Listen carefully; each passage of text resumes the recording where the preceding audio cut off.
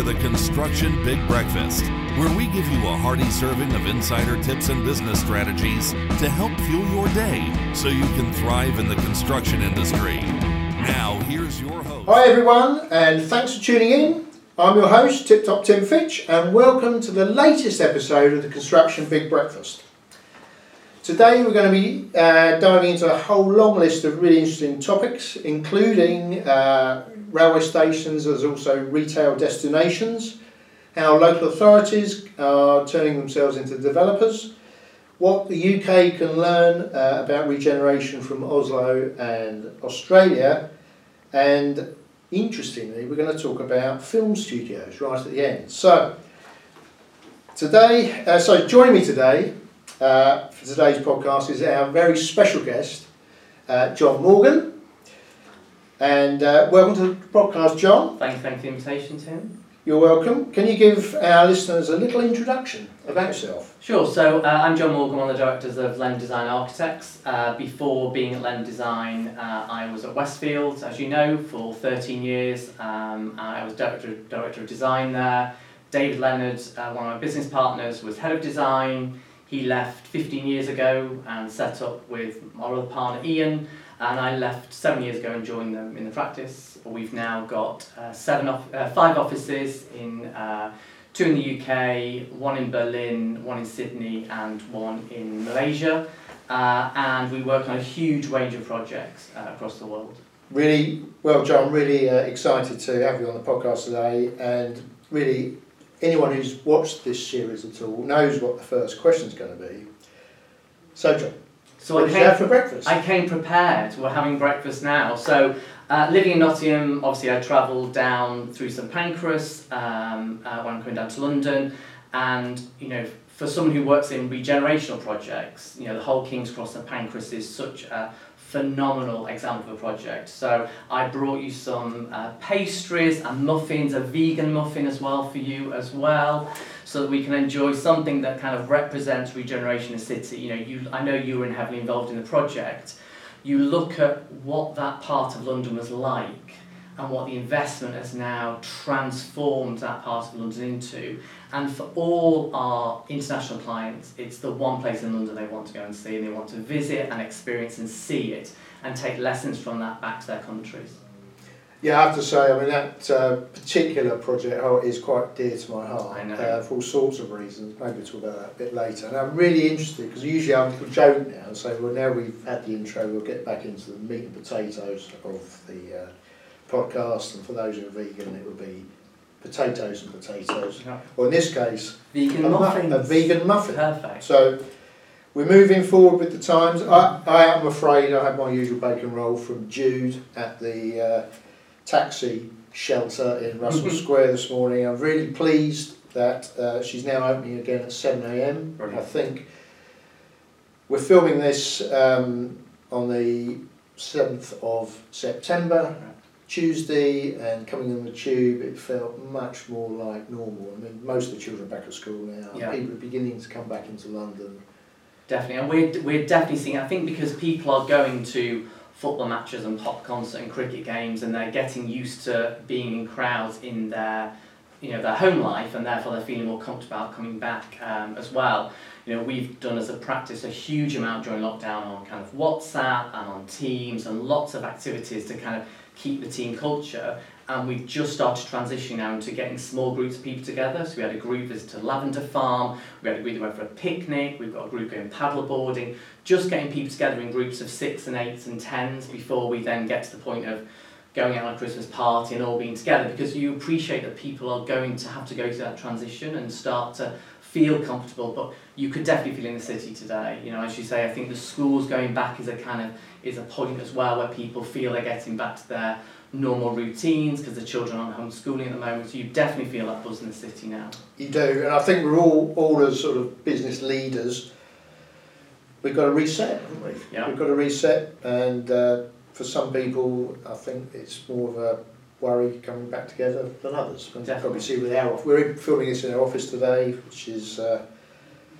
we started doing the last few weeks. Yeah. And a few people are in, you can see. But of course nowadays we've learned to work in a hybrid fashion. Yeah. although our office doesn't look very full, we haven't got enough desks for everyone. Yeah. So we actually grew during the lockdown. So like everyone else, you've got to work out the new normal. I think, as we said, coming and doing these type of activities face to face, so many people now are sick of Teams. We've got clients now who are saying, okay, we want to see you now, we want to meet you, we want to have a workshop as well, and that's just brilliant to kind of see that coming through as well.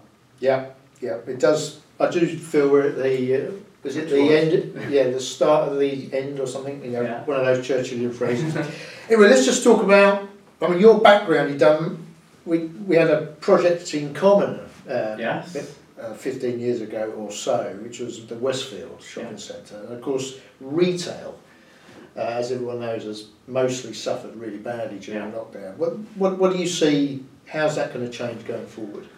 So I think it's obviously a huge change, which brings, I think, for our team, the huge opportunity of innovation as well. And there are definitely clients who got incredibly nervous and were, for a long time, were sitting back waiting for the good old days to come back.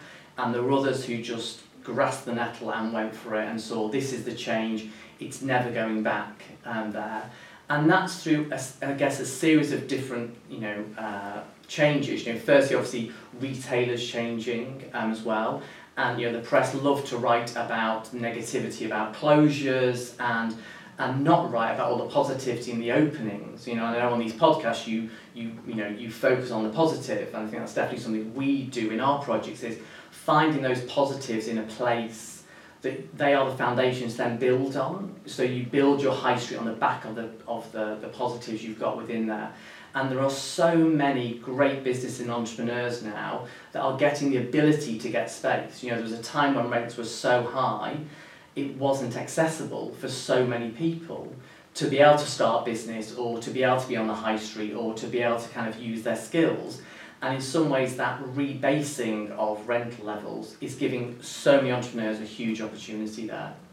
In that, jumping back to King's Cross, St Pancras initially was filled with lots of kind of mainstream brands. You look at Cole Drops Yard at King's Cross, they want there to be brands in there. We work with an amazing ice cream maker called Julie Fisher, Ruby Violet. Well, she's in the heart of King's Cross, next to Waitrose. Now, there would have been a time that unit would have gone to, Orange or Tie Rack or Sock Shop or something that was venture capitalist backed that could afford to pay a big rent. So I think that's where the opportunity is, all that variety coming back into the high streets. It reminds me of my economics, really. Okay. It's Schumpeter's creative destruction of innovation, isn't it? And there's been a big shock to the system, and of course it just resets everything, and new entrepreneurs come through. Yeah, makes it very exciting. And it's amazing, we definitely, there was so much criticism that the high street and shopping centres become clone towns with the same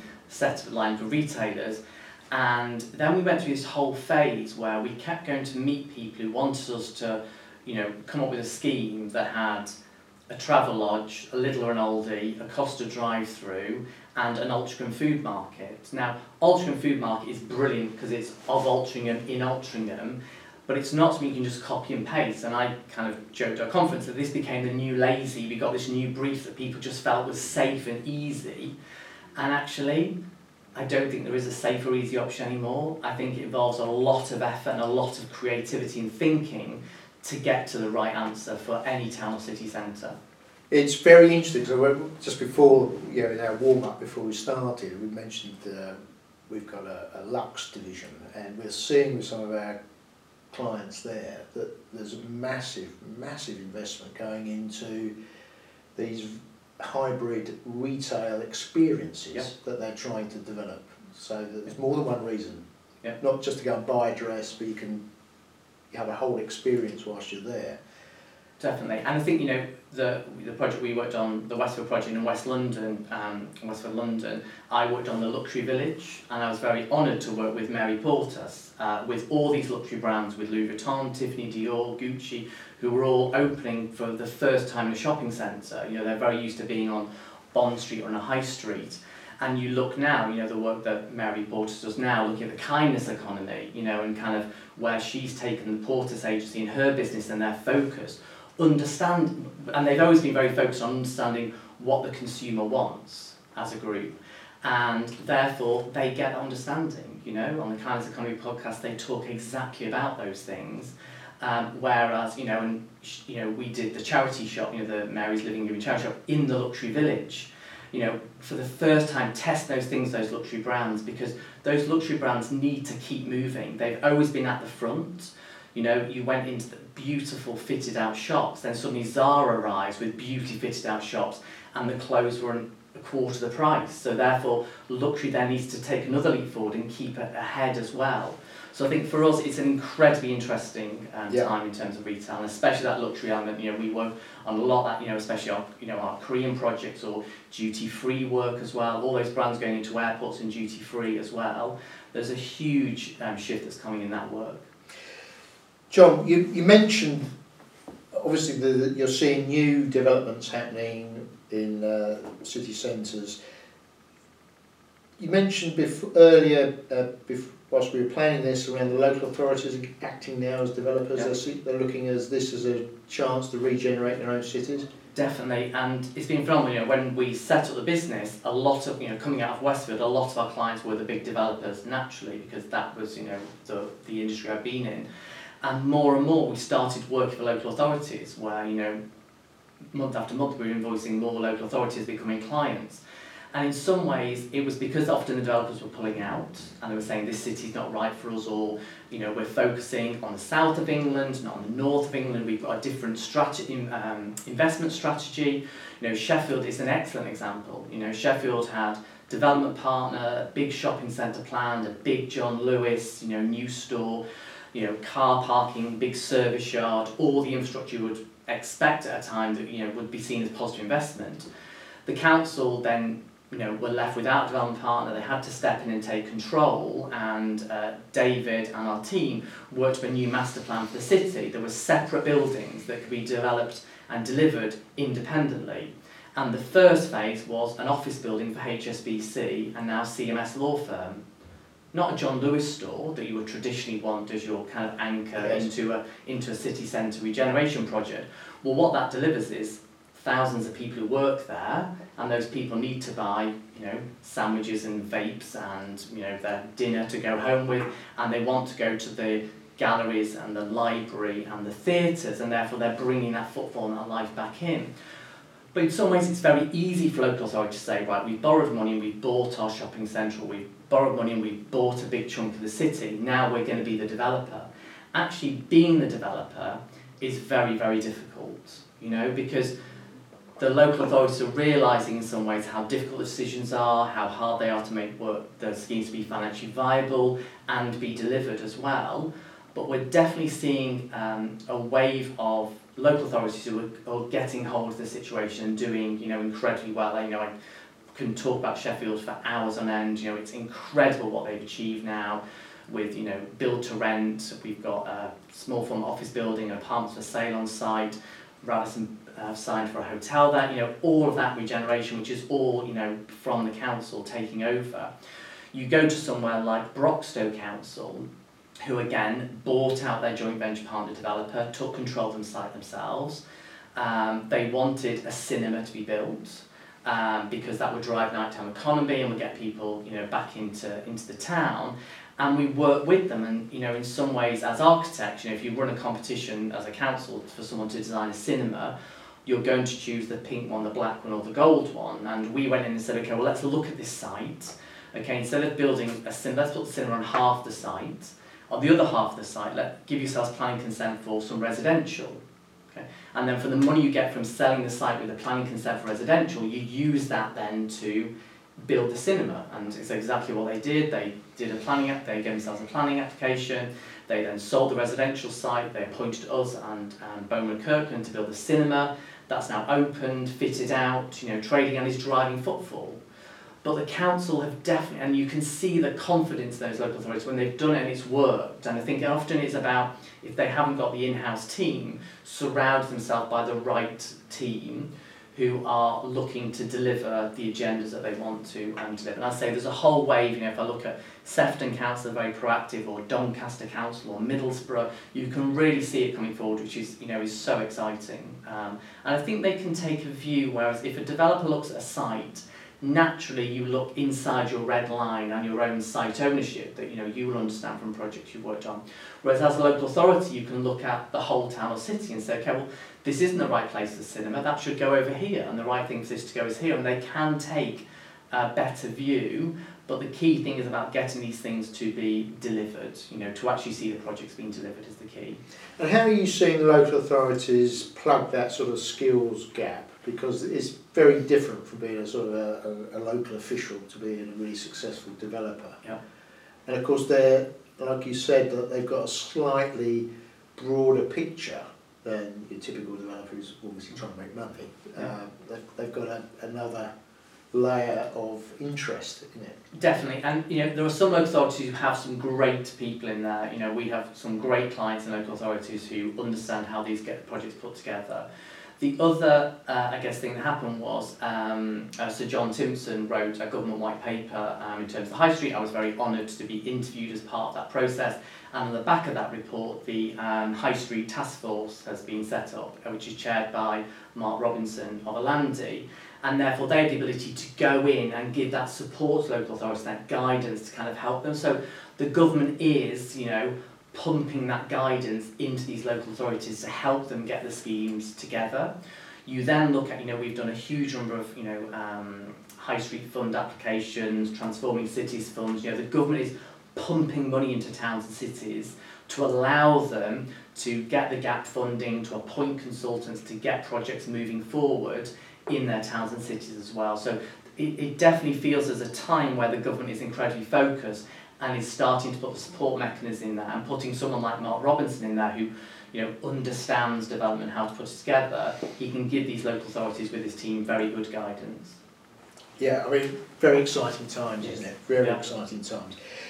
Now, obviously your practice is international. Is there something the UK can learn from what you've seen the rest of the world doing? Definitely. I think we talk about this a lot. Pre-lockdown, we were very privileged that our team were travelling all over the world and seeing projects. And yes, we were working on WebEx and Zoom, and we work on Teams now.